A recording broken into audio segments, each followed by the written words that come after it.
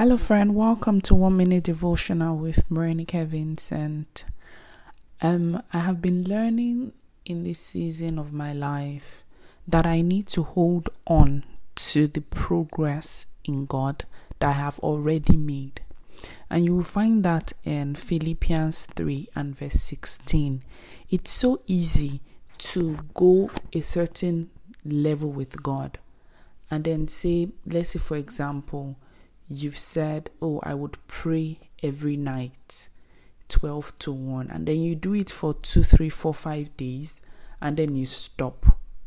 There's a tendency for the devil to make you feel like you have not achieved anything, but scripture has given us an assurance telling us that we should hold on to the progress that we have made already.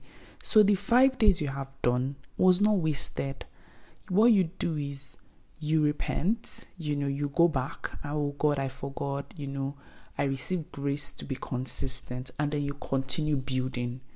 You don't go back, remove the foundation and start building again. No, even buildings that have stopped, physical buildings that have been stopped, the owners don't dig up the foundation and build again.